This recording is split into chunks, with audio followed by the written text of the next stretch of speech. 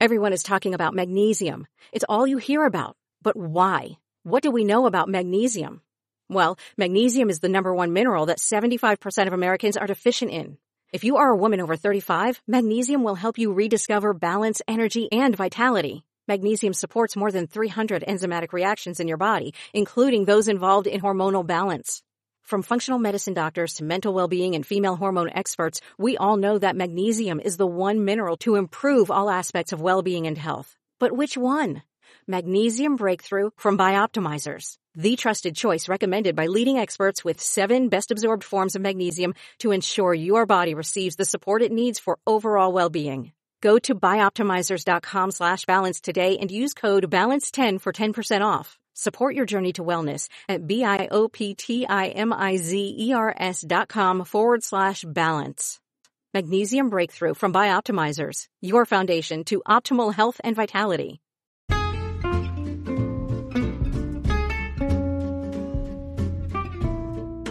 Hello, and welcome to It's a Fandom Thing. I'm your host, Erin Marlowe, and each week I'm joined by a panel of guests to discuss all things fandom and pop culture, primarily from the female perspective. You'll find everything from fanfic to cosplay to Schitt's Creek to Supernatural and everything in between. So put on your favorite piece of fandom merch, set aside that fanfic that you're writing about your OTP, and sit back and enjoy this week's episode.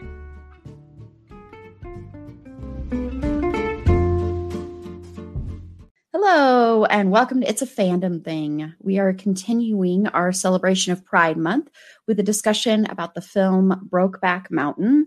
As I've warned a couple of times, this is probably going to be very emotional, probably for my panelists as well, but since I cry at the drop of a hat, I am assuming I'm going to cry a lot, especially when we talk about Heath Ledger.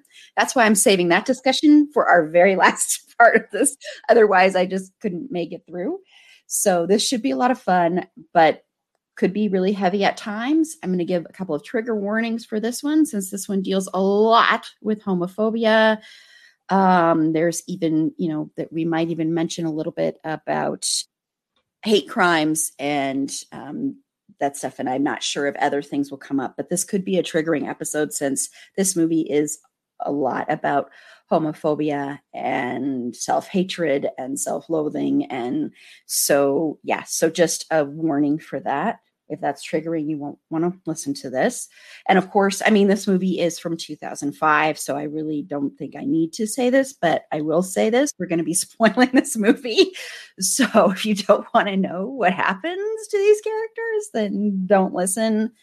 And so this should be a good discussion. So I'm going to go around and have my panelists introduce themselves and tell me something you're into right now in pop culture. Danelle, who hasn't been on, and I don't even remember the last time you were on here. I was trying to think about that, but it's been forever. Right? It has been a while, so I'm happy to be back. Thank you for having me. Thank you. Yeah, so what am I into right now? Well, first I should say my name is Danelle, and thanks again for having me. And what am I into right now? I've kind of been into Clarice. I really think that's been a great kind of reimagining of the whole, Silence of the Lambs, trilogy or whatever you want to call it. I think they've done a really great job with that. And of course, I went back and rewatched Schitt's Creek just because that's so fabulous and so much fun. So that's kind of a little bit about what I've been into lately. Awesome. Well, is Hannibal on there at all? Is the character of Hannibal on there? He's mentioned, but no, we haven't seen him. What I love is that it takes place right after Buffalo Bill, and what happens to Clarice after and going back to the FBI. And I think they've done a really, really wonderful job of capturing that eerie, just amazing kind of atmospheric feeling of the film without it being pure horror. Or creepy, but it's got that creepy vibe. It's really well done. So okay, I highly recommend it if you haven't caught that yet. I just wonder because, as I mentioned in our Fandom Confessions episode, I do not like Silence of the Lambs, and I do not like the character of Hannibal. And so that's why I was wondering, because I was like, if it's not focused on him, I might have a better feel of it. But yeah. And then we're going to be revisiting Schitt's Creek in a couple of weeks, everybody. So we are revisiting that one because that's one of our most popular episodes. So we're going to be mainly just focusing on the way that show handles sexuality. So, okay. And Michelle? I'm Michelle, and like she said, I'm a co-host of Liberty Diner Dish. Right now, I am really into, in general, Audible. I think because with my job, I spend so much time in front of a screen. I'm not really watching a lot of TV or movies right now, but I'm reading a lot. So through Audible, even though I think it's highway robbery that I only get 1 credit per month. So I'm spending a lot of unnecessary money on books. But yeah, and so I'm into like fantasy right now, and I'm starting to kind of venture into some fantasy books. Awesome. Cool. Well, and this is Erin, and what I'm excited about, and this will have already happened when this drops, I get to go see a movie in a few hours in a movie theater, in an actual movie theater. The power of being vaccinated. Everyone I'm going with is vaccinated, and I can't even begin to tell you how excited I am. I haven't been in a movie theater since February 2020, and movie theaters are like one of my safe places, and it's like a second home to me. So the fact that I get to go there and see a movie, and I'm seeing A Quiet Place 2, which I've heard is fantastic. So I'm very excited. And I know me, and I know I'm going to probably cry when I get to the movie theater. I'm such a dork, but I'm so excited. So get your vaccine, everybody. This is the only way we are going to get back to normal for people that can actually get their vaccine. Get your vaccine. So that's my little rant there about that, but I'm just so excited. Okay, so let's get into Brokeback Mountain. And I want to know, first off, before we get into the characters, what your initial reactions were to the film, Danelle. Wow. Honestly, it was probably the biggest gut punch I've ever had in a film experience. It was shocking to me. I didn't expect that. Having a lot of friends in the LGBTQ A plus community, and having been around that community for years at that point, I knew the story was going to be heavy. You know, I didn't expect to feel the way it did afterwards. I think all of us that went together really walked out of there just devastated. In fact, we walked across. I saw it at the Esquire, and I remember we walked across to the Hornet. I think we walked over to the Hornet to have a drink because we just couldn't go home. Like, we just needed to be together and just sit with that. I found it to be beautiful, absolutely cinematically just stunning, but just the biggest gut punch that I've ever had in a film. It was absolutely beautiful and heartbreaking at the same time. And Michelle, what were your initial impressions? I can't remember, and I have a tendency to do this. I don't remember things correctly, and so sometimes I'm not sure which is the truth and which is a lie. But so I'm trying to decide if I watched this by myself or if I watched it with the friend who actually introduced me to Queer as Folk. But I do remember watching it, and I want to say it had been out for a while, and I was in college, and I remember it being a very silent watch. Like, I did not speak much at all, just kind of taking it in. I grew up watching Westerns with my grandparents, but they were totally different from, this movie. But I remember the buzz about it even lingering after a couple of years. And so I knew that I wanted to see it. I had it on my list to watch when I got a quiet moment that I could watch this movie without being judged, which is silly. But anyway, and I do remember being crushed by the time we got to the very end of it. I think in the beginning of it, this was, I don't think I had seen any other queer stories on, in a movie like this. And so I was just kind of taking it all in. And then I think I almost felt like this need to watch it from an academic perspective, if that makes sense, and not just from a very human, emotional perspective, even though that's what it became for me. And so just kind of taking it in, and then like, what do I react to? What do I not react to? How should I feel about this? What's okay to feel about this? What should I think about that? But at the end of it, I remember thinking, oh, okay, well, this is two people who want to be together, but for all these reasons can't be. And so that's relatable, because whether it's because it's the same sex couple, or it's an interracial couple, or all these different things that society says you can't be together because you're like this and you're like this or whatever. And so to me, that made it, that helped paint it in a way that I could try to understand it in the context of everything else that I was used to seeing and watching. Yeah, and I saw this. I lived in Wichita for like a year, which I still can't believe I lived in Wichita. And I was living in Wichita when this movie came out. And I remember seeing it in a theater there. And it actually was a packed theater. I saw it a couple times in the theater. And I remember I was sitting next to this guy. And by the time the movie ended, he was just sobbing. He was just, I mean, just tears just pouring down his face, but like silently crying. I mean, even though he was sobbing, it was like there was no sound coming out. And it was so striking to me because didn't know who this person was, don't know what his story was, but I just could feel how this movie and this story was like a gut punch to him. And so it was a very, very interesting and memorable experience. It was also very interesting to see it in a place that seemed, at least to me, very conservative, in a town that seemed very conservative, a state that was very conservative. And so I wondered, what the whole audience felt watching that, if there was anybody in there who saw it just out of curiosity and it may have changed their mind or something like that. I always had wanted to somehow, if it had been possible, like poll the audience kind of thing. But I remember being very happy that the theater was packed and full and sold out and all of that. But it was just I think the emotional gut punch, I think that's the best way to describe it. And there really had not been anything like this in mainstream movies ever. I mean, with big named stars and, stuff like that hadn't been done. I mean, having, Heath Ledger and Jake Gyllenhaal in this movie, who were considered, like hot actors at the time and stuff, to have them playing closeted men who do end up having some very intimate moments together was pretty remarkable at that time. That wasn't something you would normally see, and you wouldn't normally have actors who are straight playing these characters and being okay with playing these characters. And, now if you were to make this movie, I think there would be a real good discussion about whether or not these actors should play these characters since they are straight.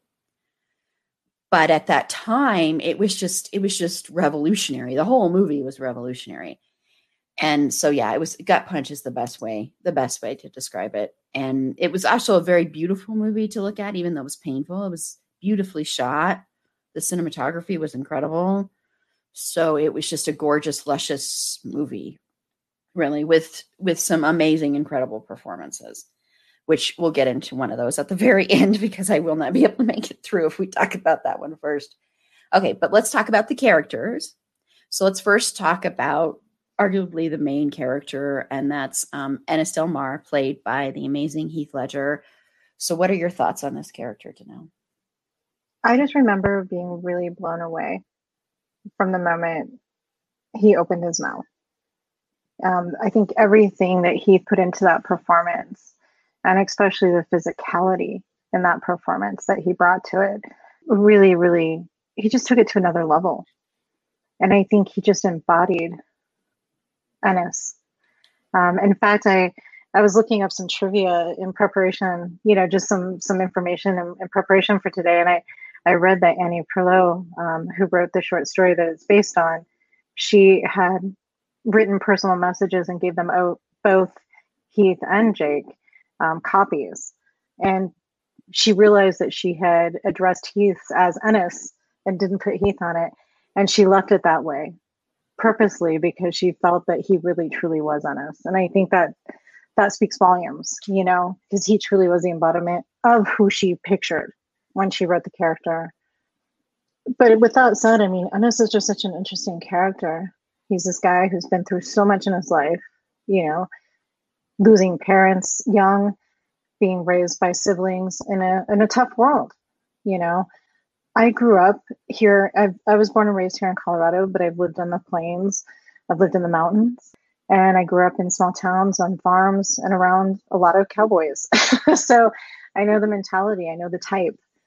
In fact, that was one of the things that struck me, and I'll talk about that later. But I knew guys like him that were just that quiet, so pulled inward type. And I think that's what just kind of took my breath away when I watched the film. I was like, wow, I know guys like those. But Ennis to me is such an interesting character because he is so his self-loathing is so intense. And when it comes out, it comes out in violence and anger and sadness, of course, as well. And I think that journey that he takes in the film to the very last shot is truly remarkable. And Michelle? I think Ennis is a person who's used to the world not making room for him, or for there not being enough room for him to be himself. Like, that's something that he says, well, I was with my brother and my sister until she got married and there wasn't any room there. And then my brother got married, there wasn't any room there. And so it's like he's used to life being that way for him, for there not being enough room for him to just be. I mean, he's pulled in on himself. His shoulders are slumped a lot, with his head down and just trying to take up his little room in society and in other people's lives, even his family's life as possible. And even how there's a weariness to him a lot of times. There's a heaviness to him. He kind of shuffles definitely as the film goes on, and as he's trying to make his life work and trying to be okay with where things are. You just kind of feel that. But there's something so heartbreaking about him. And I feel like you can't help but love him. I mean, he says probably no more than 200 words this whole movie, but there's so much communicated through Ennis and just so much that you pick up on him. And a lot of that is because of Heath Ledger's portrayal, which we'll discuss later, like you said, because I also won't make it.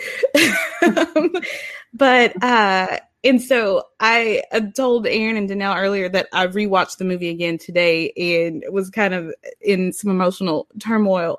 But yeah, just to see, him who comes to this, who wakes up to this truth about himself on this mountain with this guy. And he was supposed to be there just doing some work to earn some money. And then to watch him go through, I can't get away with that from that, but I don't know what to do with that. And to try to just continue to move forward because of the traumas that he's witnessed and what he's always been told and what he's always believed, and trying to reconcile that within himself, but not having the tools to do so, not having the support system to do so. Yeah, he's just a very heartbreaking character, but you can't help but love him. Yeah. He's very, he's a very sad and lonely and withdrawn, and not just because he's quiet, he's just very withdrawn and drawn into himself. And he has so much self-loathing and self-hatred. And he doesn't know how to fit into the world. And from a very young age, he tells the story about when he was a little boy and how his dad took him out to see somebody who was beaten to death because of the fact that they were living with another man out on a ranch, and how he even thinks his father may have done it. So he has this ingrained in him that any of these feelings that he's having, any his sexuality, everything like that he must be a straight man who marries a woman and has kids. And that's the only way that you can be quote unquote normal, because he's had it ingrained in him since he was a little kid that if you're not, you're going to die and you're going to be murdered and you will deserve it. And like he said, he wouldn't be surprised if it was his dad who killed the man. So it's very sad because so much of his self-hatred is also wrapped up in the fact that he hates he hates being gay. And he's a gay man, and he doesn't understand that, and he doesn't know how to deal with that. And not only is he living in a very conservative town, but he's also in the 60s and when it starts, and then all the way up to I think it's 70s, late 70s, 80s. And he's living in this time period where it's literally not legal to be gay, and where you could, anywhere you are, you can be attacked and killed and murdered and bashed, and everything can happen to you. And then he meets this guy who is just so free, or appears very free to Ennis. He's extremely more open. He's gregarious. He's very loud and talkative and has no shame. And he challenges Ennis. And this is the first time that he is, at least from my guess, and the only time really that he is intimate with a man in a way that he had never been intimate with a man before, but that he probably always had been. And I think it comes as a complete shock and surprise to him, even though I think it's there from the moment he first sees Jack. But I think the fact that it happens is a total shock to him, and the fact that Jack wants him, but he can never, ever, ever get to the point where he's like, it's okay to not hide this, where he doesn't want to live in shame. And he has moments where, like, when he sees Jack for the first time after their whole work assignment had ended, and he sees Jack and he hugs Jack, and then of course he pulls Jack aside and kisses him, like passionately kisses him, like with all this desperation and all this sorrow and all this like loss, and he's missing him so much. And it's like finally he can smile a little bit, because he barely smiles in this movie, except usually if it has to do with Jack. That's usually when you'll see him smile. And just that moment for him of like this relief of, I'm finally back with you. And it's the one moment where you see he kind of lets his guard down, and he shows some affection that easily, he doesn't know that, but easily could be caught and not secret, because they're not up on Brokeback Mountain. They're out in public. And it's a really, really amazing scene. And I feel for him a lot, because he could have had some happiness, but he couldn't do it. He just couldn't allow himself to do that, because Jack wants to. Jack wants to go and get a farm together. And you learn he's even talked about that to his parents later on. But he just couldn't do that. And you understand, I never had any feeling of like, oh, just come out already. You understand that wasn't an easy thing to do at that time. And especially where he is and the culture he's living in and the way he's been brought up, that's not going to be an easy thing to do. Plus, he might never get to see his kids again, which he also has a very strained relationship with his daughters. Even though you see him more with his older daughter, he still has a strained relationship there, because he's never been able to be fully himself. And he's just a tragic, tragic character. When we talked about Moonlight on our live stream, and then the episode that aired a couple days ago, it's interesting when I watched that and then watching Brokeback Mountain, because they're very similar in some ways, where the character of Chiron is very similar to Ennis, and the character of Kevin is very similar to the character of Jack in a lot of ways. And that's also a tragedy, because of the fact that Moonlight takes place in more present day and Brokeback Mountain doesn't. So it shows you that there is still a lot of that instilled homophobia. There's still a lot of that fear of being who you really are. And so it's very tragic. So I know we're starting out our celebration with two very heavy movies. But okay, so let's get to Jack Twist, played by Jake Gyllenhaal, who everybody knows I love Jake Gyllenhaal. So what are your thoughts on Jack, Danelle? Jack is such a fun character, I think, in a lot of ways. He kind of comes in just with this energy, that's just kind of almost a little bit of opposite, right? of Ennis. Ennis is so pulled in, even the way he talks is just so pulled in. And Jack is a lot more free. And that's something that was always, struck me, his kind of youthful, like, hey, it's all going to be okay. Let's just have a good time. And, that kind of attitude. But I think there's still a wariness with him too, and I think that comes with him having more of a grasp on who he is, Ennis had no clue, but I think Jack already knew who he was at that point, and I think you kind of get hints of that before they ever go up to Brokeback Mountain. So, and Jack's willingness to live a double life and be okay with it, when he marries Lorene and has his son Bobby, and he just seems kind of okay with it. It is what it is. And, even to the point where he finally stands up to his father-in-law, which is one of my favorite scenes. I think is hysterical. I think that shows the correlation. I think he kind of comes to terms with, this is how I have to be. But as long as I have Ennis, I'm okay. As long as I have that refuge, I can do this, and I think that's, to me, that seems to be his mindset, where Ennis is so lost within who he is and really can't live that double life, just isn't capable. So. And Michelle?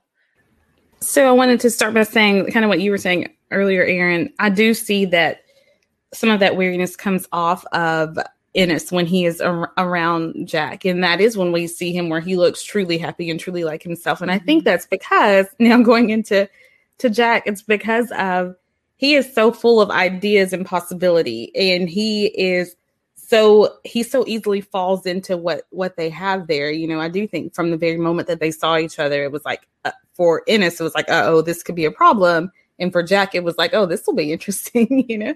And so what you were saying, Danelle, he is so comfortable with that idea and with that side of himself. And even though he knows that he has to shelve some of it and hide some of it, he's comfortable knowing that part of him, at least more comfortable knowing that part of him exists, you know, that he is a gay man. I do think that he is more of the upbeat character, but I don't want to get lost in that because this is a very tragic story for him as well, because he has the ability to move on from Ennis to a certain extent, I think. And he finds when he has to, because of some physical need or whatever, he does that. But then later on when he meets the other guy, he's like, okay, maybe this could be something, maybe not what I want, but this could be something. He has the ability to move on, but he can't do it because he is so deeply connected to Ennis. He just can't do it. So it's a tragic story for Jack as well. But I did definitely notice that it's easier for him to say, okay, here's Lorraine. I'm saying that right? Yeah. Here's Lorraine. And okay, that could work. You know, that could be some nice middle ground for me. And I could have a stable life there with her. And she's attractive enough. She's sweet enough. Like we can come to an understanding, which is kind of what they get to, whether they do that intentionally or not. He's comfortable with that understanding and then having what little moments he can get with Ennis, but he starts to crave more because I think that's the kind of person that he is. Like he can't just subsist on the crumbs like Ennis can. Another beautiful character, just from a slightly different angle. Yeah, I think, I think as gregarious as he is and as open as he is, he's also very sad and lonely, and his marriage is not good. That's the thing, is I don't think he's happy at all. I think for like about 5 minutes when he first meets her, and the fact that she is, because he works in rodeo and that's what he really loves and wants to do. And she works in that too at first. And so I think for him, he was like, okay, well, this can work because we're kind of the same. We might be similar. Maybe we'll get along. But you see as the years progress how unhappy they both are. And we'll be talking about the wives in a second, because I think Lorraine becomes this very ice cold person. I mean, she's just cold. And you see that. I think it's funny that the blonder her hair gets, the colder she gets. I don't know if that was done on purpose or not, but to me, it feels very purposeful. But so even though he's like, okay, I can settle with this, I never, ever, ever thought of it as he was happy with the situation, because he's not. He is, he even has the scene that, of course, has the most famous line from the movie, I wish I could quit you. I mean, everybody knows that line, even if you haven't seen the movie. And I think what that comes from is he wants so much more. And he's been feeling like this dirty little secret that Ennis is keeping. And he wants more than that. He wants to be able to have that cushy life and have that person that loves him, and that person be okay with saying they love him. And he is afraid, but he's not afraid to actually come out and be who he is. And I think his parents know who he is. I think his dad hates who he is. And I think his mom doesn't. I think his mom actually had some love for her son in a way that his dad didn't. And so even though he had that, it seemed like he probably grew up in a household where there wasn't a lot of outward affection, especially from his father. But he's able to sort of find that with Ennis, and he's able to find that with just kind of searching out for other people, and eventually with the other guy whose name I can't remember. I don't know if they even say it, but it's played by David Harbour, who I love David Harbour, and I forgot completely. I think it's Randall. Okay, thank you. Yeah, I forgot he was even in this movie until I was rewatching it. And I'm like, oh my gosh, it's David Harbour. Because nobody really knew him then anyway. But I think he kind of just went, okay, if I'm not going to have it with Ennis and this guy is interested and this guy's actually going to leave his wife for me, which you find out later when Ennis goes to Jack's parents' house after Jack is murdered. And you find out that he had sort of been like, okay, well, actually, I'm coming up with this guy instead and not with Ennis to fix up the ranch and to live my happy life that I've been dreaming of. And I think for Ennis, that was so like a gut punch because it's like, okay, wait, I thought I was the only guy he was doing this with. Like, Ennis doesn't care that Jack sleeps with women, doesn't care about that at all. He just wants to be the only man he's sleeping with because he wants it to seem like it's this special thing that only the two of them do. And maybe it makes him feel like, oh, okay, I'm not really gay. This is just this thing that I'm experimenting with. And I think as far as Jack's sexuality, it's never, ever said. I think if this movie had been made today, I mean, granted, it's not that old of a new movie, but still, I think they might have been more open with saying maybe he was pan or maybe he was bi. I think for this, they're kind of just saying he's a gay man.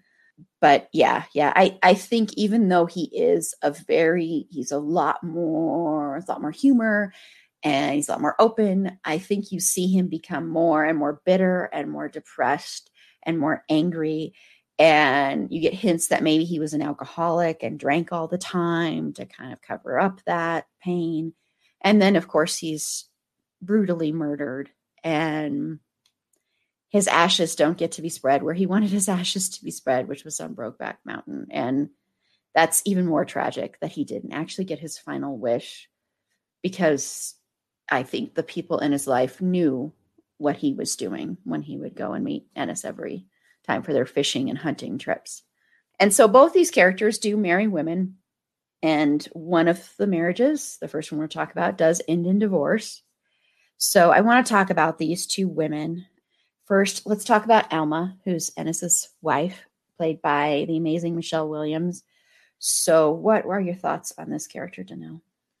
Alma is to me, probably one of the more, she's so tragic. They all are, but Alma is such a heartbreaking character, I think, because I think she truly, truly loved Ennis, and she kind of was so wide-eyed and young and, kind of went into the marriage thinking, I'm in, that small town, life and wanting to have kids and, live this life with this man that she loved. And, from the first time when she sees Jack and Ennis kissing when she walks out and sees or opens the door and sees that, from that moment, I think that just breaks her.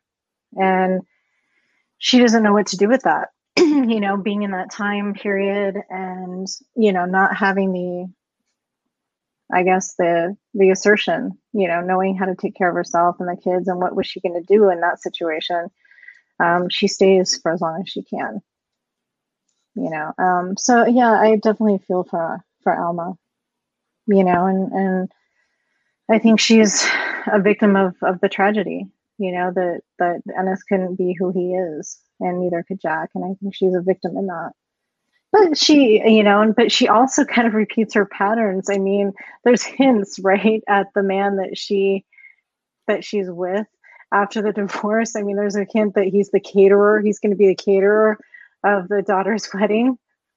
And I'm kind of wondering, and I mean, again, this is stereotyping, but I'm kind of wondering if she's put herself in a similar situation with a closeted man. Not that men, but because men, honestly, in those time periods, them being cooks was not a common thing. So I'm just curious to see. We didn't see a lot about it, but just seeing the little bit of him, who he was at the dinner table and how he was with the family, I'm just kind of wondering if she just kind of went to try to go to the opposite of Ennis's persona of being this really tough cowboy to somebody who wasn't that way. And was he really, we never get to see really what happens with Alma after that. If she's truly going to be happy with this guy. And I can't remember his name. Look it up here, but I never thought of that. That's interesting. Yeah, I picked that up when I rewatched last night. I was like, that's interesting that the daughter would say, oh, he's going to cater it. Yes, I didn't think of that as like, that means he's in the closet. I never, ever thought that. I was just like, Because I could thought, be reaching. Yeah, I could be reaching it's on that one. interesting. Yeah, I'm just trying. Yeah. So what are your thoughts on her, Michelle?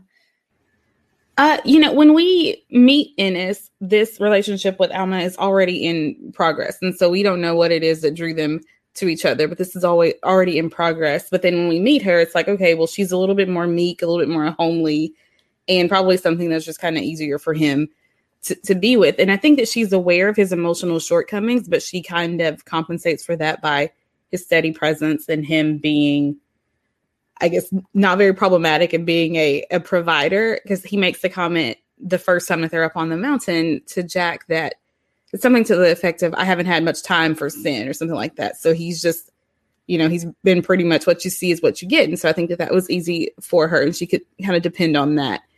I think that also she's kind of interesting because she is a bit of a victim here in a way. Her husband is living this double life and she sees it where he lies to her. I mean, and he, after they have that reunion and that hug and they share that kiss, which is a beautiful and a great moment, she walks in on that, of course. Well, she sees that, of course. And she's kind of trying, taking him back and trying to deal with that. And he comes in, he's like, okay, we're going off fishing for a couple days. And then there's this energy to him that she does not recognize, mm-hmm. I'm sure. Even with the kids, he does like somewhat, like he loves his daughters, but there's not that energy there and that excitement for life there. And so she sees that, and then she saw him kissing a man, and then you're going off with him. And then like, as the years go on, while they're still married, he's still continuing to go see that. Now she knows what this fishing trip means.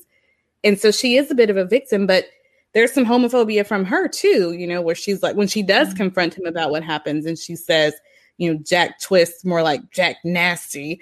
And she's saying, I know what's going on with you and you should be ashamed of yourself. And she just throws more of that hatred on him that he's been afraid of. And so from that time that she confronts him on that, that's when he goes to Jack and he's like, do you ever feel like you're walking somewhere and people look at you and they just know, and so she was one of the, even if she might have been speaking from her own pain that she experienced firsthand from his secret, but the way that she handled it just kind of compounded his issues, mm-hmm. And but she does have some of a backbone, because after a while she's like, I'm not going to put up with that, and so she does leave, which was probably the best thing for both of them, because we saw over time how she just got more bitter and more angry and more vicious, and the kids were kind of just hung in the middle of that. So I think that was a well-drawn character. Unfortunately, we don't get to see much of her side of some things, but because she wasn't the central focus of the show, of the movie, I'll say with what we got of her, she was fairly well drawn. Yeah, she definitely is another tragic character who she wants so desperately to connect with her husband. And I think she definitely loves him and is in love with him and desires him. And you see, like in the scene where pretty much right before you see that they're getting divorced, and she wants to have sex with Ennis, and she's like, but I don't want to have any more children. And so she's making sure it's communicating. He's like, well, if you don't want to have any more of my children, then I have no use for you. Pretty much, I'm done. I have no use for you. I could just be done with this. We don't have to do this. We don't have to be intimate anymore. And she already knows at that point that she is intimate with Jack. And so I think for her, that was just like the last straw for her. That was like the last punch where she's like, okay, he's not even going to be intimate with me. I can get this from Monroe is his name, the guy she does end up with. I can get it from him, or I can't be with this guy anymore. And she's already so angry at him. I think she has a lot of anger at him when she discovers who he is, and when she sees him kissing Jack, because there's also, he's cheating on her is part of it. And then also the fact that there is also that homophobia there. There's also the fact that the fear there. There's also the fact that, okay, I've been living with this man who's been lying to me this whole time. And I'm living with this man who never seems happy when he's with me. He's got so much pent up anger, like this scene on 4th of July where they go to the fireworks and he like wants to like attack and beat up those guys who are just disgusting guys. But she's like, just leave it. And he doesn't want to because he's got so much anger in him. And so she's seen that for most of their marriage, for most of the time they've been together. Who knows, probably before when he was courting her, probably the same kind of thing. And then to see that kind of just vanish the second he sees Jack and see him be excited. And he's even walking faster and he's talking faster. And he's just like, oh, I'm going fishing. I'm going fishing. This is going to be so exciting. And just to know, and then she knows already because she's seen them kiss that, oh my gosh, he's finding this happiness that I want to find with him, that I want him to find with me, with somebody else. And on top of that, because of the time period and because she's got her own homophobia in her, on top of that, it's with a man, it's just like even more of a blow to her. And so I think from that moment on, you see her kind of this downfall of her becoming angrier and angrier. And you don't see her really much at all, except for during that Thanksgiving dinner, but you don't really see her much at all after they get divorced. So she's kind of just, kind of left his life. And I don't know if she's happier, but I think she always has this lingering anger and regret and hatred towards him because of what she perceived he did to her. So yeah, and I know, I'm sure that because this happens a lot where there are women who are married to men and men married to women and don't know their sexuality, and then it comes out later.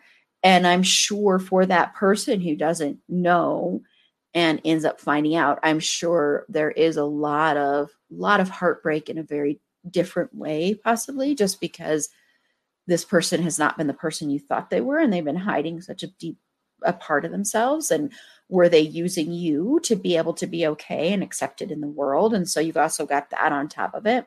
So I'm sure it was just a very, very painful realization for her on many, many levels, not just one level of him cheating on her. So yeah, she's another tragic character as well.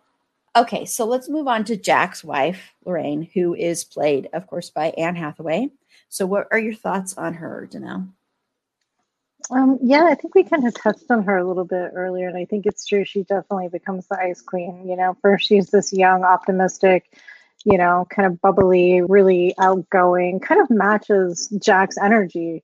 Kind of like you said earlier, they're a good match if they were both heterosexual, but I think they would have been a good match, and you can see that they have a friendship for a while, like there's a friendship there. Not only do they become married, but I think there is a true, genuine caring or friendship at first.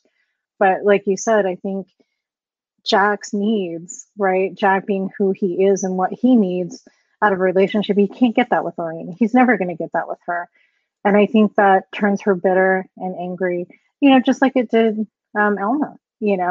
I think both these women are kind of victims of that circumstance just as much as the men are. They're victims of the circumstance, the time, and homophobia, in general, and just what that means. And as her hair gets blonder, like you said, I think she just becomes angrier and more bitter. That final scene, where she's on the phone with Jack, I think is a really great testament. And I read something really interesting last night. They never really reveal how Jack was killed, right? I mean, we always kind of assume that he was murdered in that flashback scene as Ennis is, but one thing that Anne Hathaway, I saw, she had a quote where Ang Lee shot it two different ways. Shot it with her knowing what happened, that he was, both ways basically. And so in her mind, she said it's never really revealed in her mind how Jack was killed. So to me, I don't know if it's really clear if it really was an accident, as she states, if she's covering up the truth, or if it's in Ennis's head because of what he witnessed as a kid. If he's imagining that she's just telling him that. So I think that's a tragedy there too, like what happened. But Lorraine's bitterness comes through so clearly over the phone, and her disappointment, right, for the life that she wanted, I think, with Jack. But I think there's moments where he truly still tries to be the man that she wants. I mean, especially when he stands up to her father, which I think in the Thanksgiving scene is great. because she kind of has a smile, like, then, she looks at her son like, you saw what your dad just did. I've always thought that was a great scene because I think it shows that he was still trying, and I think Lorene was still trying at some point, but, I think they just kind of settled into this, well, we'll just kind of do our own thing and not ask each other about what's going on. So I just wonder if she was having her own little side thing going on. I'm wondering if she was with somebody else at that point. I think it'd be interesting to explore that, actually. Yeah. And Michelle? First of all, I think her wigs should be like their own character. They're such extreme styles. But, with Lorene, I don't think it was a happy marriage. I think after a certain point, they got into like this business relationship that works. I mean, he talks about her doing the numbers. She talks about him being the best salesman that they have. And so that's what it became. I'm not sure when she would have figured that out. They don't spell that out for us. We don't really get to see that, but you can pick up through all the subtleties that she knows. She definitely suspects, but probably she knows what, what's really going on with him. And when he steals away, she knows what's going on there. To me, I think it's very interesting the way these two women in their own ways turn blind eyes to the truth that they know. And how, like I said earlier, for Alma, she can only do that for a certain time. Definitely when it gets to where, she's just so upset because, like you said, Aaron, you're denying me this one other thing. But for Lorene, it's just kind of, and I think that's probably to do with some of their upbringing, with her upbringing, and where she just lives in a time where women, that's what women do. They turn a blind eye as long as the man is providing the money, and as long as, the house is still standing and the kids are fed and in school, then, they just turn a blind eye to it, whether it's with another woman or with another man.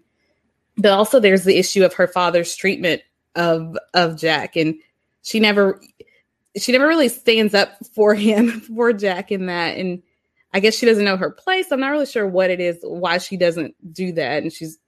But you can see that little grin on her face where she is amused when he finally does it for himself, but she never intervenes there. So that's another interesting layer to her and to their marriage, that arrangement that they have. And that last phone call, I just imagined, like, to be talking to the man that that for years your husband has stolen away to go see. And, he's like, he'll drive 14 hours one way to go and see this guy several times a year. And he wants to pack the right clothing every time he goes. And this is always a priority, always on his calendar. And to be talking to him and having to tell him how your husband died, like, and the way she held it together there, it almost gives me like this wasp, kind of feel or whatever.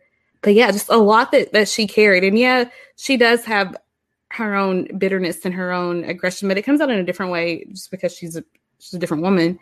But yeah, I think that they have settled into something that, whether she's okay with it or not, it is what it is. And this is what her marriage is. They both know that it's not anything super loving or intimate or warm and fuzzy, but it is what it is. And yeah, she busies herself with other things. So I think she kind of had a life outside of Jack first.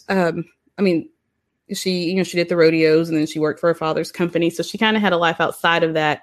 And so didn't have to make her life around being wife and mom like Ennis's wife did. Yeah. But I think she's a great character. Anne Hathaway did a great job with her. Yeah. She's an interesting character to see alongside Alma, because even though you see Alma get angry and, upset and hurt, you never see her turn as ice cold as you see Lorene.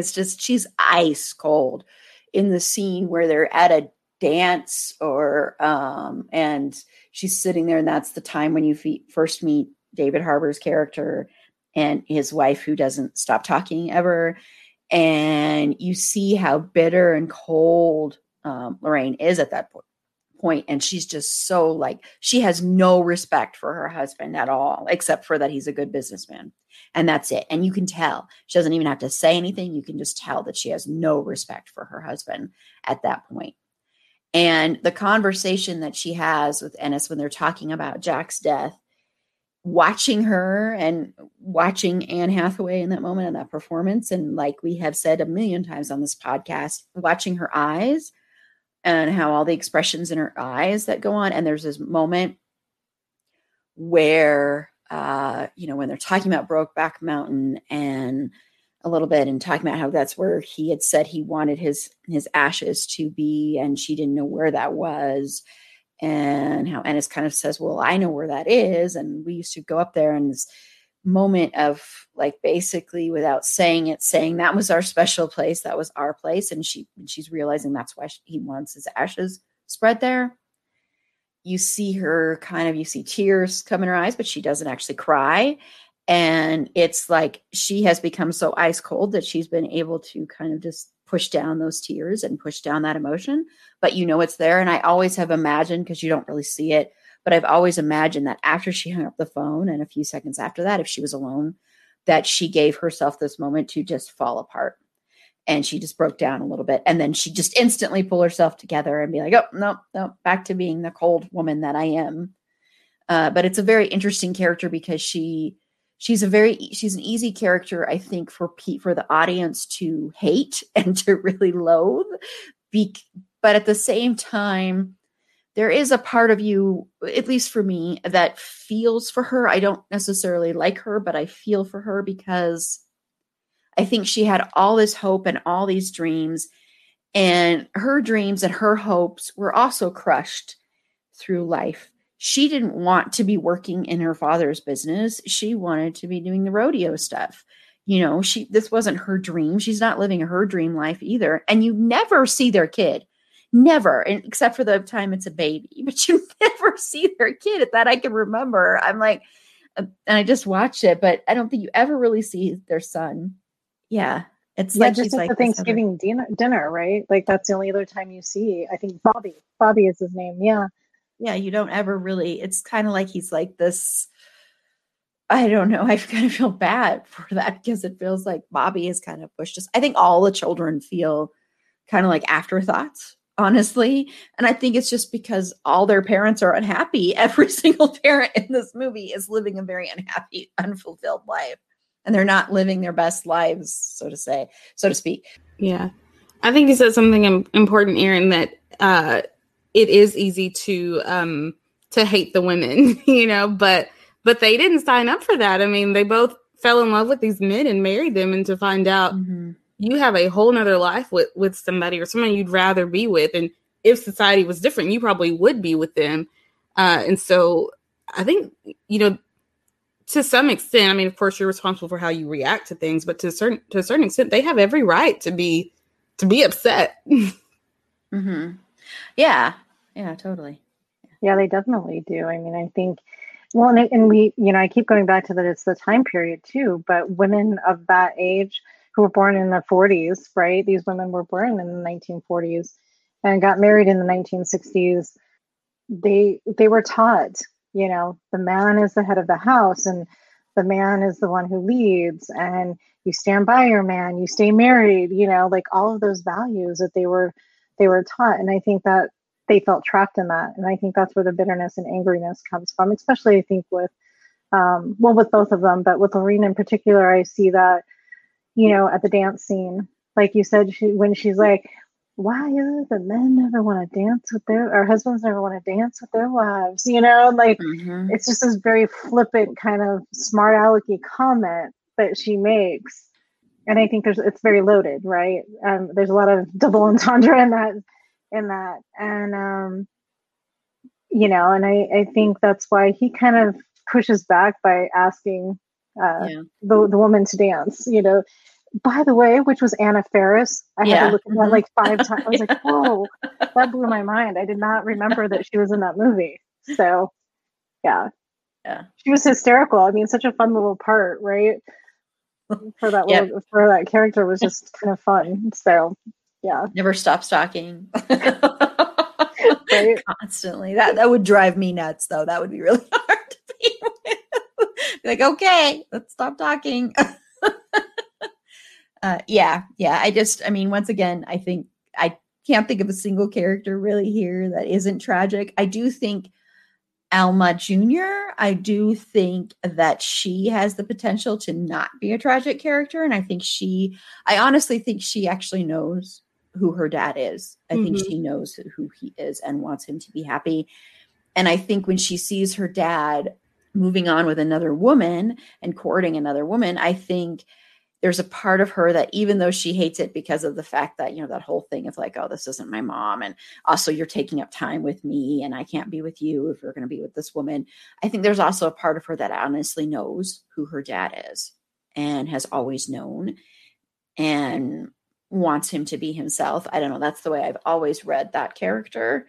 But she's also just loves her dad a lot and just wishes her dad could be happy. So. Yeah, that's what I was going to say. Even if she doesn't know or want him to be with a man, I think she wants him to just be able to be himself and be happy, at the very least. And she doesn't want him to pretend to be something else is what I think for sure. Yeah. I love how she's like her dad. I love how she's like Ennis. You kind of see the kind of resemblance there, when she first meets the waitress that he's dating. And they're having that conversation and she barely can get out a few words. And you can see the waitress going, okay, yeah, you're just like your dad, Yeah. And you see that in their relationship, when she comes over to tell her father that when she's getting married. And, like you said, I think she's always known who he is. And I think she's trying to say, when he asks her, is she happy? That's such a loaded question for him and for her, I think. And I think when she says, yeah, Daddy, I am, I think she's trying to give him permission to finally be happy himself, to be who he is. I think she's trying to say, yeah, I am, because I'm being who I want to, this is what I want. Yeah. And you can do that too, in a way. I don't know why I just got that energy when I watched that scene last night. And I was like, wow, I missed that the first time. That was really powerful, that conversation between the two of them. Cassie, the one he ends up dating, she's another person who's hurt by, Ennis's lies and by his self-hatred and all of that, because she fell in love with him. And she says, girls don't fall in love with fun. Like, she fell in love with him as a person, and he had no intention of reciprocating that, nothing against her. He couldn't. So, yeah. Yeah. That conversation was really, really intense to watch too, when she confronts him in the restaurant, in the diner. And, he's gotten so bitter himself at that point. He's just like kind of blowing it off. But when she says that to him and walks away, I think he finally is taking it in. He's finally looking at the wreckage that he caused. And of course, it's tragic. His self-hatred, he couldn't be who he was. But I don't think up until then he was truly understanding the wreckage that he had been causing, not only in his own life, but his children and the women that he was, the women that were in his life. Yeah. I think that's what, and I don't want to jump the gun if we're going to talk about this more, but I think that's what pushes him to, then he's like, okay, well, I'll just truly be alone then, like I won't even try to force anything. Like, maybe it's better if I just truly accept that I'm just going to be alone. Mm-hmm. Yeah, I think that's part of it. And I think, I want to talk about that before we talk about the legacy of this film and the impact it had, and the fact that it still should have won the Academy Award for Best Picture. But anyway, but before we get into that, I just want to briefly touch on the fact that ending, because in the end, you see him, he's living in a trailer by himself, and he still has that shirt of Jack's that he took from Jack's home, from his parents' home. And he still has it. And of course, he has it hanging up almost like an altar. And he has like a postcard picture of Brokeback Mountain right next to there. And, of course, he says, Jack, I swear.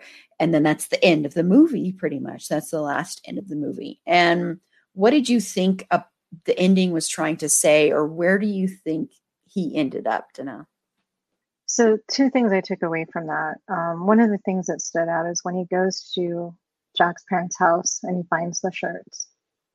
And if you notice, it was the blue shirt was on the outside and his shirt was on the inside, and he reverses them. Mm-hmm. And I think that's significant, because I think in his own mind, it was just, his way of kind of embracing Jack still finally, or I should say finally, right? Finally truly embracing that relationship and what it really meant to him, and that he was the love of his life, and having that shine to him. And when he says, I swear, I think he really is saying, I wish I would have, I swear I would have.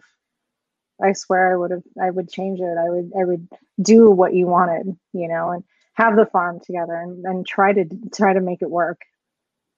You know, I really do think that that's what he was saying at the end, because when he starts to kind of blow off his own daughter's wedding, and I remember when he starts to say that, I'm like, are you kidding me? Like, you're not going to do that to her.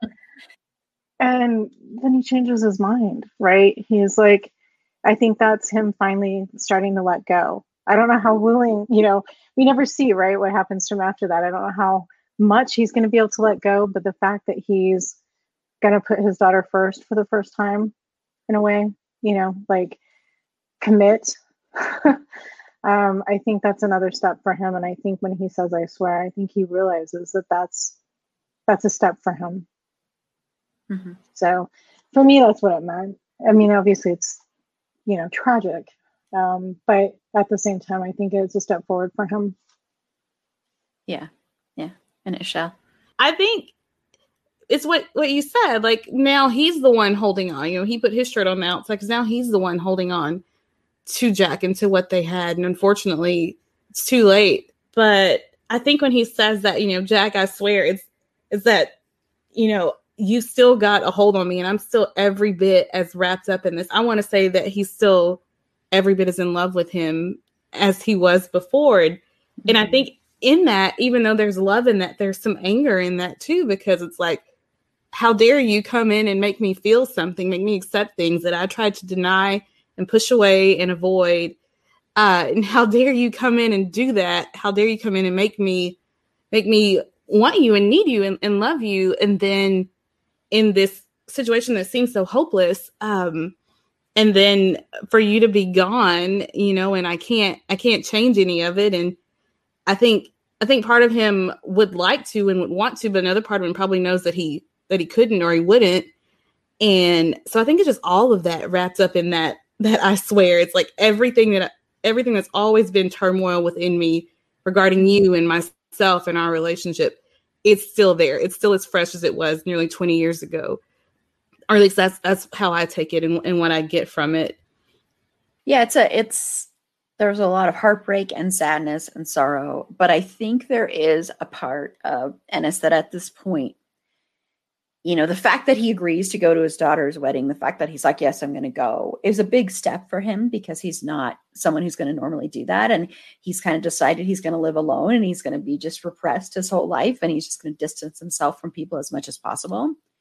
So him finally deciding to do that is almost like he's making, I think some of the Jack, I swear, I think some of that is also, I promise to sort of try and live a life, to try and live maybe for both of us.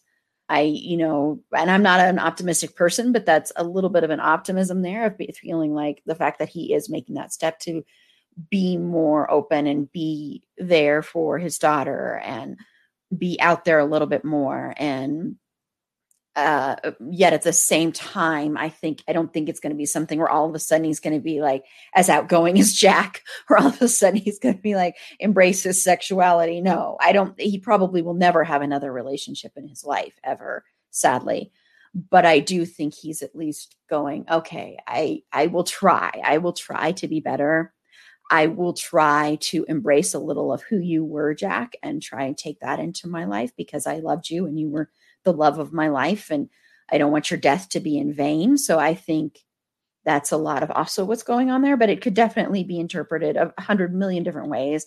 That's why I actually like the ending a lot. I think it leaves it up to the viewer to decide where you think he is, where you think he ended up, if you think he ever found someone again or never did, if you think he actually ended up going to the wedding or he ended up finding an excuse to not go again, because there's also that possibility.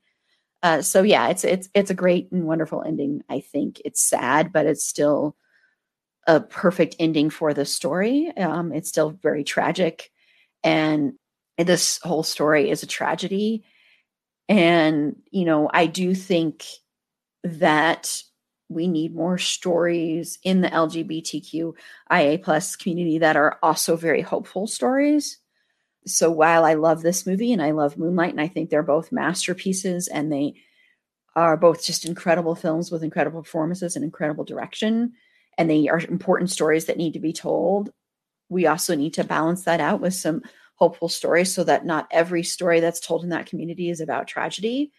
And there are stories that aren't about that. So I'm just mentioning that really quickly because it is very striking now, especially watching those two movies almost back to back was a lot. So a lot of emotion. Okay. Well, before we get into Heath Ledger, because like I said, that has to be the last thing or I won't be able to continue after that. Let's talk about the legacy of this movie, because this movie there's been parodies, there's been jokes, there's been the lines are quoted all the time. Like I said, of course, I wish I knew how to quit you is like probably the most famous line from the whole movie. And, there have sadly been homophobic jokes about this. But it also, I think, changed the landscape in a lot of ways. So what do you think the lasting impact is of this movie, Danelle? Yeah, no, I think that's a really important question because this movie did have a huge impact. And I think it was a catalyst for a lot of people to really have their eyes opened to the gay community and what that means. I remember around that time still hearing people think, not able to equate, a same-sex relationship as equal to a heterosexual relationship. And that really, quite frankly, ticked me off all the time. I would hear that crap. And I think people saw this movie and saw a genuine love affair, between a same-sex couple and realized that it's no different, that love is love. And I do remember hearing a lot of people really touched by that, people who were homophobic or weren't educated, right? Just weren't fully educated, seeing this movie and being like, whoa, it changed them. So I think that's a positive impact. I did hear a lot of the jokes and things like that. And unfortunately, it was used as a homophobic weapon at points. I haven't heard it so much lately because the film's been around for a while now, but that was hurtful too. I remember hearing those jokes and just being really angry that people would turn such a beautiful, tragic story, into hate and use it as a weapon. But I do think the legacy is that, a lot of people, it opened some minds, it definitely showed the utter, I guess, I'm not sure, the homophobia, especially in that community, right? And having grown up in that community, it was really hard to watch. One of the things to me that was really difficult about the film is, and I won't say the name of the town or I won't name names, but spending some formative years knowing people who are in the rodeo circuit, somebody who's well known in the rodeo circuit actually, reminded me so much of Jake Gyllenhaal's character. Reminded me so much. In fact, he passed away a few years ago. It's kind of hard to talk about, but yeah, I mean, he was the embodiment of that character. And I remember watching the film and there were rumors and all that kind of stuff. And yeah, he was very much like him, and that was modern. That wasn't the 1960s. We're talking, in the 90s and 2000s. And, if he truly was still closeted, it's tragic. It's tragic that he felt he had to live that way. So I think for me, that's why the movie had such an impact, because I knew guys like him, and I knew their story and what it meant to be out in that. I mean, we grew up with Matthew Shepard in Wyoming, with what happened to Matthew. And so it's still real, it's still there. And I think the legacy of this film is to remind people that it is still there, that hate and misunderstanding, I guess, is the big, I don't know how else to describe it, but just not being informed or understanding that love is love. And hopefully we can take stories like this and move forward and remind people that it is just love is love. I keep saying that, but that is the key. And let people be who they are, and embrace them for who they are. I mean, it'd be a really freaking boring world if everybody was the same, right? Like, that's the whole point of it. Mm-hmm. I love meeting people who are different in all various ways and forms. That's what makes life beautiful, is the rainbow of people. So, and I think films like that remind me of that too. Not just the sadness of it, Yeah. I know we're all still kind of reeling from just rewatching it, but that's what speaks to the power of film too, and the power of the performances, the absolute power of the amazing performances and direction. So, and it should have won Best Picture. Yes, that is a hill I will die on. yes, and I think most people agree on that, especially given what film did win. So it is very, very true. Yes. Yeah. Yeah. And Michelle, what do you think the legacy is? I think it has a complicated legacy, actually. And so it's kind of allowed me to stumble my way through this. Just bear with me. Because on the one hand, like, I am ever grateful that a story featuring two men who are in this even secretive relationship with each other that spans over 20 years. I think when the first time I watched it, I didn't realize it spans over nearly 20 years. But that was something that was mainstream. I think that's a really big deal. And so I think for just mainstream culture, it was a giant leap. I think for maybe the LGBTQ plus community, it might've just been like a small step, because it didn't really do a whole lot with portraying all of there is to just truly enjoying a same-sex relationship or a queer relationship or gay relationship. And so I think that's one of the things that, there are kind of two sides to that coin, or at least two sides to that. But, it wasn't a sexually gratuitous film, but it didn't make them eunuchs. And so it kind of found somewhere in the middle there, because after that first kind of encounter they have, and then after the reunion kiss, like from then on, they're just kind of talking, and it's a lot of more tense moments, and so you kind of lose, which makes sense, because it's getting to where this is getting harder for them to stay away from, but try to incorporate into their life. So it totally makes sense. But anyway, another thing, I kind of hate what culture stole from it, that it did turn it into a joke. I hate the parts of culture that did not take it seriously, that took, that line, I wish I could quit you. Like, that was everywhere. If that was today, that would be a meme or a TikTok video or whatever. But there was so much hurt and heartbreak and anguish in that when that line was delivered in that whole scene, because of what they have been struggling with for all this time. And I hate that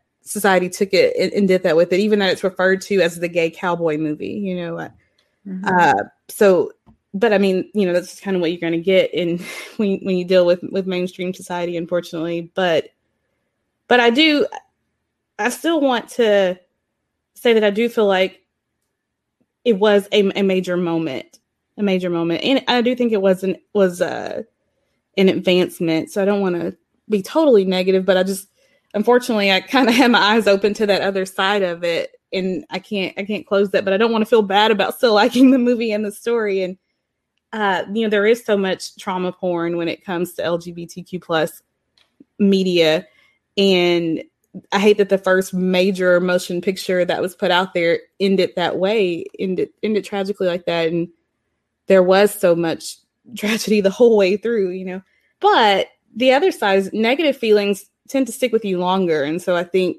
if it had like a positive, happy ending, that might have been harder for people who went in homophobic or went in kind of fearful or unsure, uncertain or whatever. It might have been a little bit harder for them to swallow that. And so maybe by having, the first one out there be something with a sad ending kind of appeals to their humanity a little bit more. I'm not sure. So I don't know. I'm sorry that none of that probably made sense. No, it made perfect sense. I think it's complicated. I still think it was great. I love the story, but I just can't walk away from the complexity of it. No, it made a lot of sense. I know last year during our Pride Month, we did an episode about queer baiting, and also negative and positive representation in film and TV and stuff. And I know when we did our queer baiting episode, this movie was actually brought up.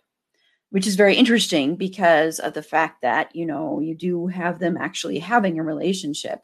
But I think it was brought up in the fact that a lot of times you will see, and you still see it today, you will see people will be in maybe a happy relationship, and then one person dies or is murdered.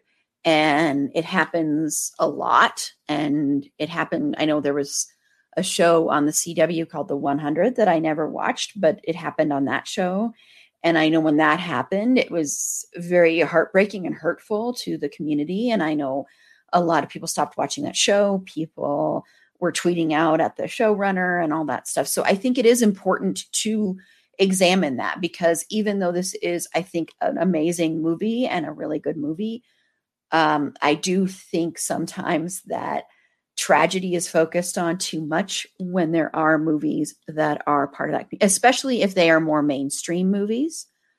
I think you can have movies that are more independent where it's not like that. I mean, there's this wonderful rom-com called All Over the Guy, which I don't know if either one of you have seen this movie.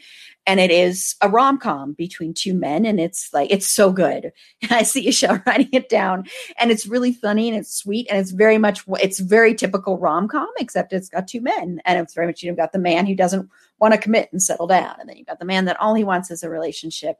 And you have them have this push-pull, and they hate each other. And then they end up friends. And then, it grows from there. And so it's very much plays into all the romantic tropes, romantic comedy tropes. But instead, you've got two men, which was just amazing. And while there are some sad parts in the movie, it's not a tragedy. It's not like something where it is saying, if you are gay, you will ultimately be punished. And I think that's a lot of what the harm that can be done when you have a lot of movies that are like this and they end in tragedy.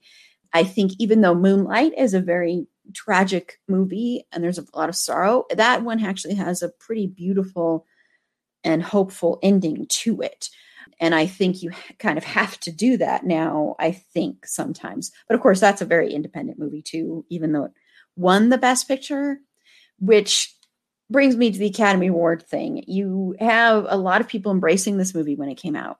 You had, of course, people who were perhaps homophobic, which I want to say, I think actually this movie is made more for a straight audience than it is made for an LGBT. Yeah, that's what I was going to say. I think it's like a queer movie for a straight audience. Yeah. Yes. It's like here that you might be able to handle this one.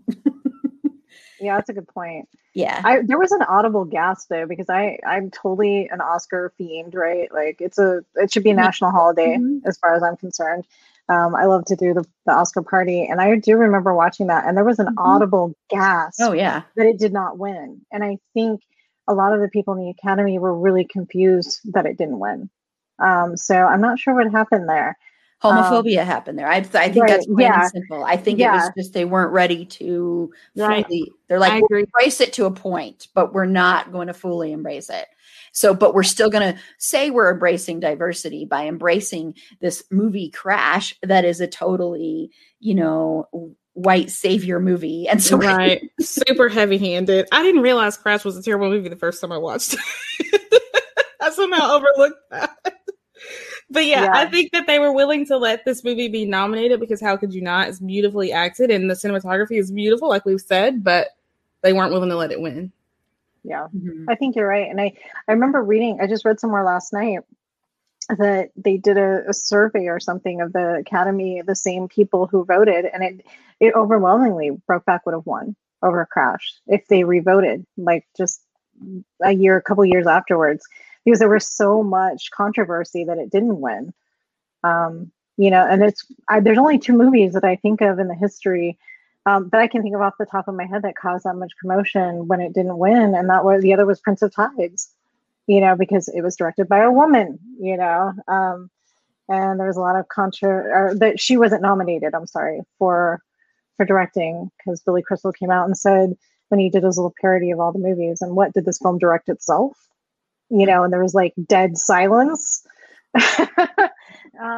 Because, we kind of overlooked the fact that Barbra Streisand directed a hell of a film. But anyway, I think you're absolutely right. I think it was homophobia that kept it from winning.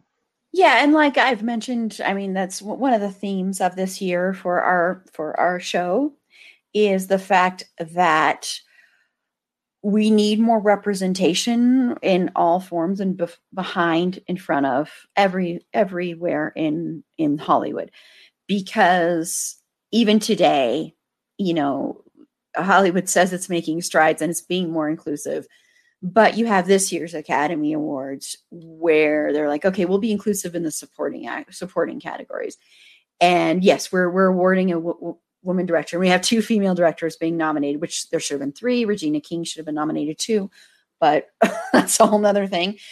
And they could have had this instance where all 4 acting winners could have been people of color, and they would have all been deserving, but then they ended up not doing that. And I'm not putting down those performances. Like I said, I'm not putting those down. I'm just saying that the Academy likes to say, here, we're going to make these strides and we're giving you these little crumbs, these breadcrumbs, like having Moonlight win was this incredible breadcrumb of, the first LGBTQIA movie to ever win Best Picture. And especially with all Black cast, that was incredible and amazing.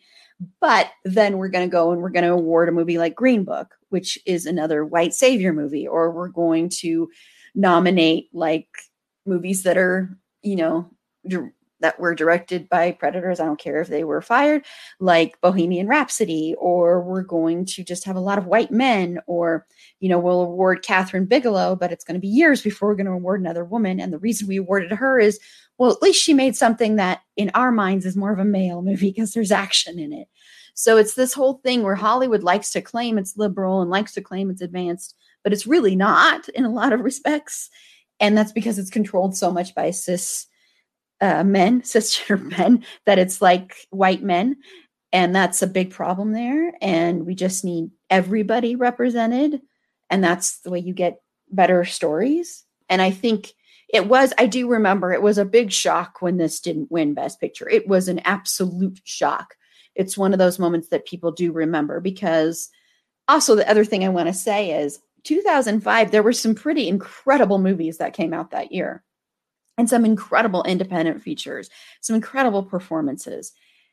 And the fact that Crash won out of all those, it's just, I don't know. I mean, it's not shocking now to me looking back, but I know at the time it was like, okay.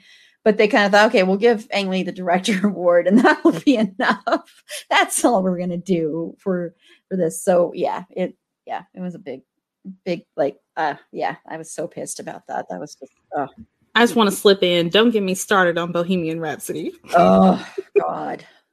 Yeah, I know. I have a lot of anger about that movie, and I have a lot of anger for Bryan Singer's victims that they had to endure a whole award season of a movie that was directed by a man that is a predator. And it just, yeah. Okay, so I want to end just by talking about Heath Ledger here, because of course everybody knows Heath Ledger sadly passed away. And of course, I think this is one of the roles, but of course his role as Joker is his legacy of the 2 roles that I think people associate him with the most.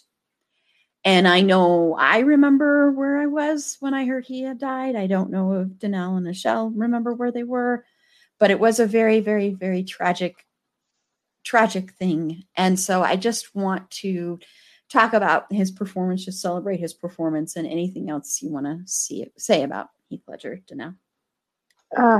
I do remember where I was. I was at work, and I remember my phone just started blowing up. Like, I must have gotten like a dozen text messages within like 2 minutes from friends. And I remember the first one I read that said he had passed. I immediately I think I startled my coworkers because I was like, what? No, like really, really loud. He's one of those actors that have sadly passed, that it just really had an impact. And I think his impact is still felt, the loss of his work. He just seemed like a genuinely good person, an interesting person. He seemed like the kind of person, just because I come from a theater and acting background, that I'd want to sit down and have coffee with and talk acting, the intricacies of it, and just the creation of a character. And I love getting into that. And he seems like somebody you could just sit down and talk about that for hours, So it was just really tragic. He was so good at what he did, so amazingly gifted. And it had a huge impact on my own work. I remember when Brokeback came out, I was really, really struggling with a final scene that we were working on in class. And I remember talking to my professor and going home that weekend. And I think that's the weekend I saw Brokeback. And coming back and just the physicality, I was missing that piece in this character. And just watching his work, it kind of pulled me into that, right? Just reminded me of what I needed to do. And I remember we worked on the scene, and she pulled me aside and she's like, whatever happened, the turnaround is amazing. Keep doing that. Like, and it blew me away that, it had that much of an impact on my own work, just learning from watching him. So yeah, it's really sad. I mean, I would love to see what he would have been doing now, what films he would have brought to life. And, it's just sad. I think that scene for me, when he comes in all giddy from seeing Jack for the first time, and after their initial meet, and he's getting ready to leave, and I believe Jenny, the older child, or Alma Jr. comes to him, and he picks her up and hands her off and is running out the door. And the devastation on her face, Alma's face, kind of made me think about, well, just 2 years later, there was Michelle left with a baby around that same age, I'm losing him. And it just hit me when I watched that. I was like, oh, sad. So it's really sad, just on a personal level, that he didn't get to see his daughter grow up, as well as, selfishly, we didn't get to see his work going forward. So yeah. It is sad. Yeah. And Michelle. I've been a longtime lover of Heath Ledger, his beautiful face, and his work for a couple years, before I saw Brokeback Mountain, of course. Well, for many years before I actually saw Brokeback Mountain, because I didn't see it when it first came out. But I remember loving him in, I think it was Four Feathers, and then 10 Things I Hate About You, and The Knight's Tale. Like, I love him in those roles, but I also love him in the more dramatic stuff. And he really was such an incredible actor. I mean, even in just this movie, you touched on it earlier, but how he just lost himself in this character. And I don't remember if I heard it like right when it happened or maybe a little bit after, but it was a devastating thing. Like, there are some celebrities where you have that reaction, like you don't know them personally, but it's just like, you just have this very real reaction to hearing of their loss. And he was one of those for me, for sure. And I'm a big Batman fan. And so was definitely looking forward to his turn in that movie, because all the buzz had been about how great he was doing in that role of the Joker. And then definitely like after he passed away and they were talking, and I don't know all that. I didn't look into it. I intentionally tried not to look into that at the time and even now. Like just talked about like how great he was in that role and how much he slipped into that character. And so, yeah, I do, grieve the loss of him as a person, but also the loss of his art and of his talent. And, what he did give us was really great, but he, when he did Brokeback Mountain, he wasn't Heath Ledger. Like, we know him now. Even Jake Gyllenhaal wasn't Jake Gyllenhaal at that point. And so, just to see what the trajectory could have been for him as an actor, and also for him as just a man, as a person, who had an infant child. And it was one of those that was devastating, a very hard loss. And when I watched the movie this morning, when I finished it, and it's that last scene after, he loses Jack. And usually what I have to do, this is ridiculous, but what I have to do after, I only get emotional about fictional things. I don't cry about real life. Like, if my family saw me crying about this movie, they'd be like, who are you? Because I do not cry about real life things, usually. But so I finished watching that and I was like, okay, well, now I need to go see something with Jake Gyllenhaal in it so I can know that he's all right, but then I thought about Heath Ledger and I was like, just kind of faced again with his death. And and it just kind of hit me hard. Luckily, I had to mad dash to put all my equipment together to get ready for for recording today. So I didn't get to sit with those emotions for too long and try to eat my feelings and ice cream about it. But yeah, but I love him. And, it's just a sad sad story. Yeah. Yeah, it's very, yeah, I remember I was at work too. And I just remember I had like the radio on or something. And I remember hearing it on there and I really didn't believe what I had heard. I was like, wait, I didn't really hear that. And then looking it up and seeing that it was real and it being such a shock. We're going to talk later this in July. It's July or August. Sorry.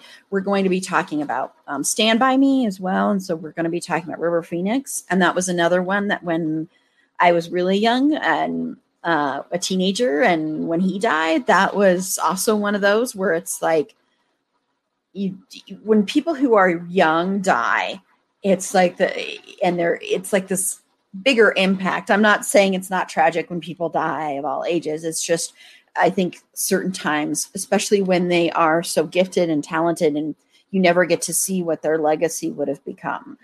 I think Heath Ledger's performance in Brokeback Mountain and his performance, of course, as the Joker are two of the best performances we've ever seen on screen.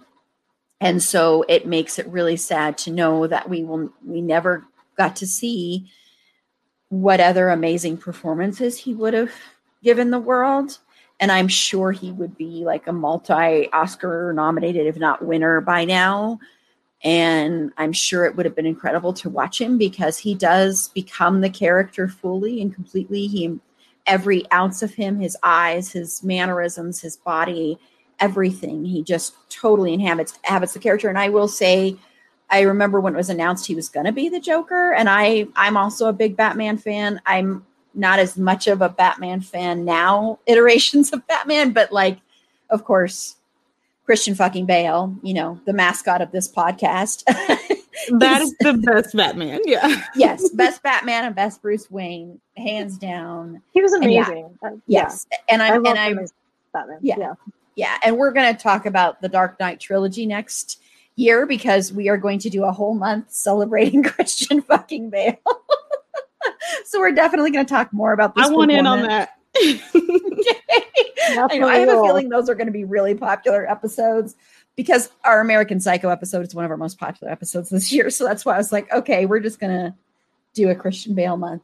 But anyway, I know when it was announced that Heath Ledger was going to be Joker, I will say, even though I liked Heath Ledger, I was kind of like, I don't know about this. And I think part of that was, in my mind, I still had Jack Nicholson as the Joker in my head. And I kind of wasn't sure how Heath Ledger would do this. And then seeing that performance, just everything he did was so scary. And he was so scary. There's scenes in that movie where, like, when he walks away from the hospital after he's blown the hospital up and he's in the nurse's uniform, and the way he walks is terrifying. And the way he moves his mouth and the way his tongue is constantly going in and out is so creepy. And makeup's not done perfect. And he nailed it. I mean, he perfectly portrayed that psychotic, manic, where you hate him, you love him, you're scared of him, totally nailed it. Yeah.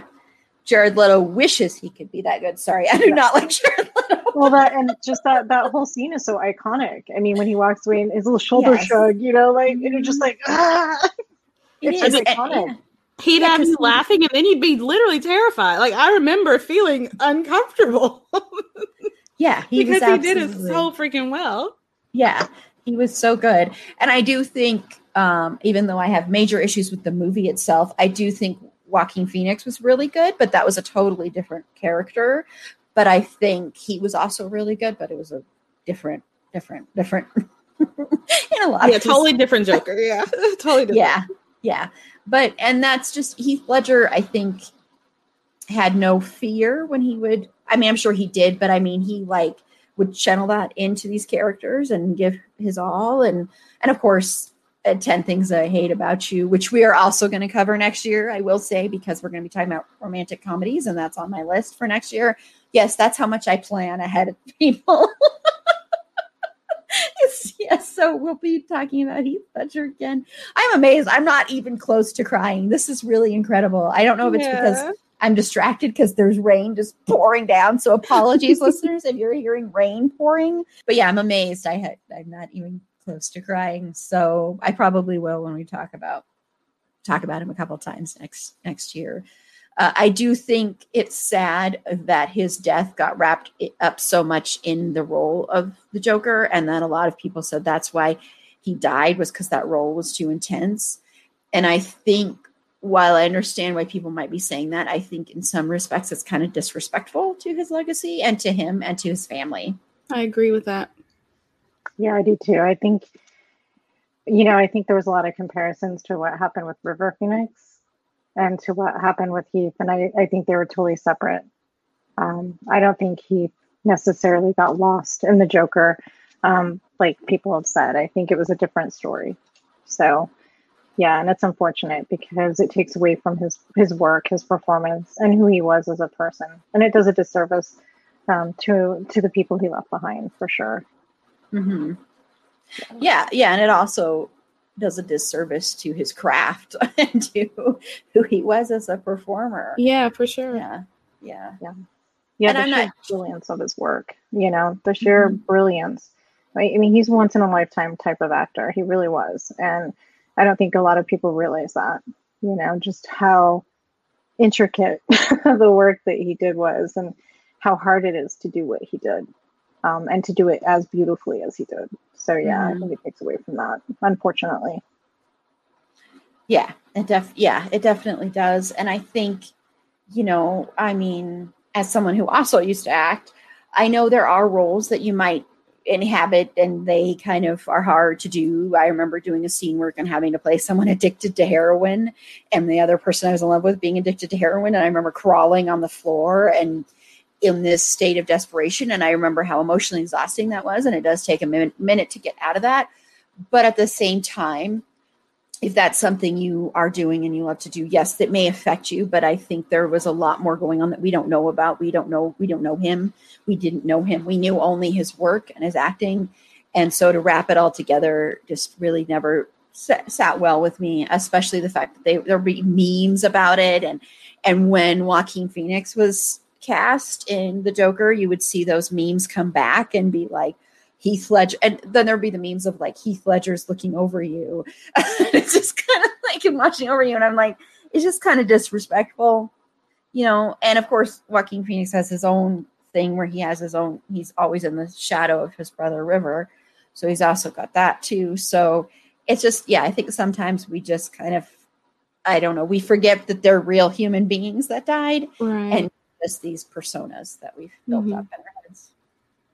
Okay, well, I have really enjoyed this conversation, and I'm really looking forward to talking about Heath Ledger some more next year. Okay, well, we're going to go ahead and close out, and I just want to go around to everybody. If you want to be found, say where you can be found, Danelle. You can find me on Facebook, also on Twitter, although I'm not on there very much, and Instagram. So that's where you can find me most of the time. So just by my name or Draven Pearl. Thank you. Awesome. And then Ishelle, where can they find your podcast? You can find my podcast on our website, libertydinerdish.com, or on your preferred streaming platform. We should be on just about all of them. If we're not, send me an email, let me know. And you can also just access our social media. We are Liberty Diner Dish on most things, except on Twitter, we are at Diner Dish. So that's where you can find me. Thank you so much. And this is Erin. You can follow me on Twitter at @AprilBeauty. The E and the A and the B are capitalized. Be sure to like the show on Facebook at facebook.com/itsafandom_thing_pod. On Twitter at @fandomthingpod. No it's in that one. On Instagram at @itsafandom_thing_pod. If you have any feedback, if you would like to be a potential co-host on one of our nights of horror trivia, remember it's going to be 10 weeks. And each night's going to be streaming. This is starting in September. Sign-ups if you want to participate, if you want to compete, will be starting August 1st. So there'll be more information about that. But if you are a horror creator or if you are a horror podcast and you would like to be on one of these, which of course there's 10 different themes each week. The only caveats is that you have to be comfortable to be on camera because this is going to be a live stream on YouTube and Facebook. 2 is that I do ask that you, if you're okay with it, that you dress in theme for what that week's theme is. You would also be helping with the judging of costumes because we're going to have costumes be part of the competition. So you would be judging in that as well. So as long as you're comfortable with that, feel free to reach out to us at itsafandomthingpod@gmail.com. I'll just quickly say what those 10 weeks are going to be, the themes are going to be. We're going to be doing, and this isn't the order yet, I haven't decided yet, but we're doing vampires, zombies, werewolves, aliens, horror comedy, psychological horror, queer horror, body horror, paranormal, and slashers. So a lot of different things that we're going to be doing. It's going to be a lot of fun. It's going to be a team event. So the people competing will be a team. It'll probably be like just 2 people per team. I haven't decided, but it might be up to 4. So it should be a lot of fun. So if you are a creator and you want to be part of that, or if you want to donate anything for the grand prize, even if you want to talk to me about me potentially purchasing it for the grand prize, please feel free to reach out to us once again at itsafandomthingpod@gmail.com, or you can hit up our DMs, preferably on Twitter, because that's where I'm most active with the account, because the other Erin runs the Facebook and Instagram accounts. So, and next week, actually tomorrow night, we're going to be doing since this is dropping on Friday, we're doing our live stream of George Michael. So we're going to be talking about George Michael, and I'm very excited because we have not talked about music very much on this podcast. And for a person like me who loves music more than anything, it's pretty remarkable that we haven't. So I'm looking forward to that. Hoping Danelle will be there. She might not, but hoping Danelle will be there. Jesse from Sudden But Inevitable podcast will be there. And Carla will be there. So it's going to be a lot of fun. So you will have Erla. That's of course Carla and I's name together now that has been determined. So it should be a lot of fun. And then after that, we're going to be talking about the series Orange is the New Black. So until next time, remember, it's a fandom thing. Black Lives Matter and stop Asian hate.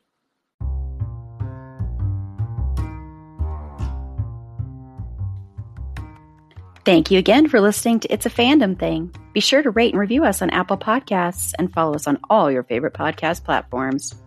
Our logo was designed by Brooke Belly with cover art by Carla Temis. Additional research was done by Megan Archuleta. Our Instagram and Facebook content producer and creator is Erin Amos, and our producer is Lila Tafola. I'm your host, Erin Marlowe, and remember, keep that fandom spirit alive.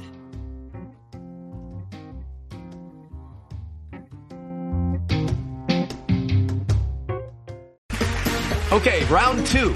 Name something that's not boring. A laundry? Ooh, a book club. Computer solitaire, huh? Ah, sorry, we were looking for Chumba Casino.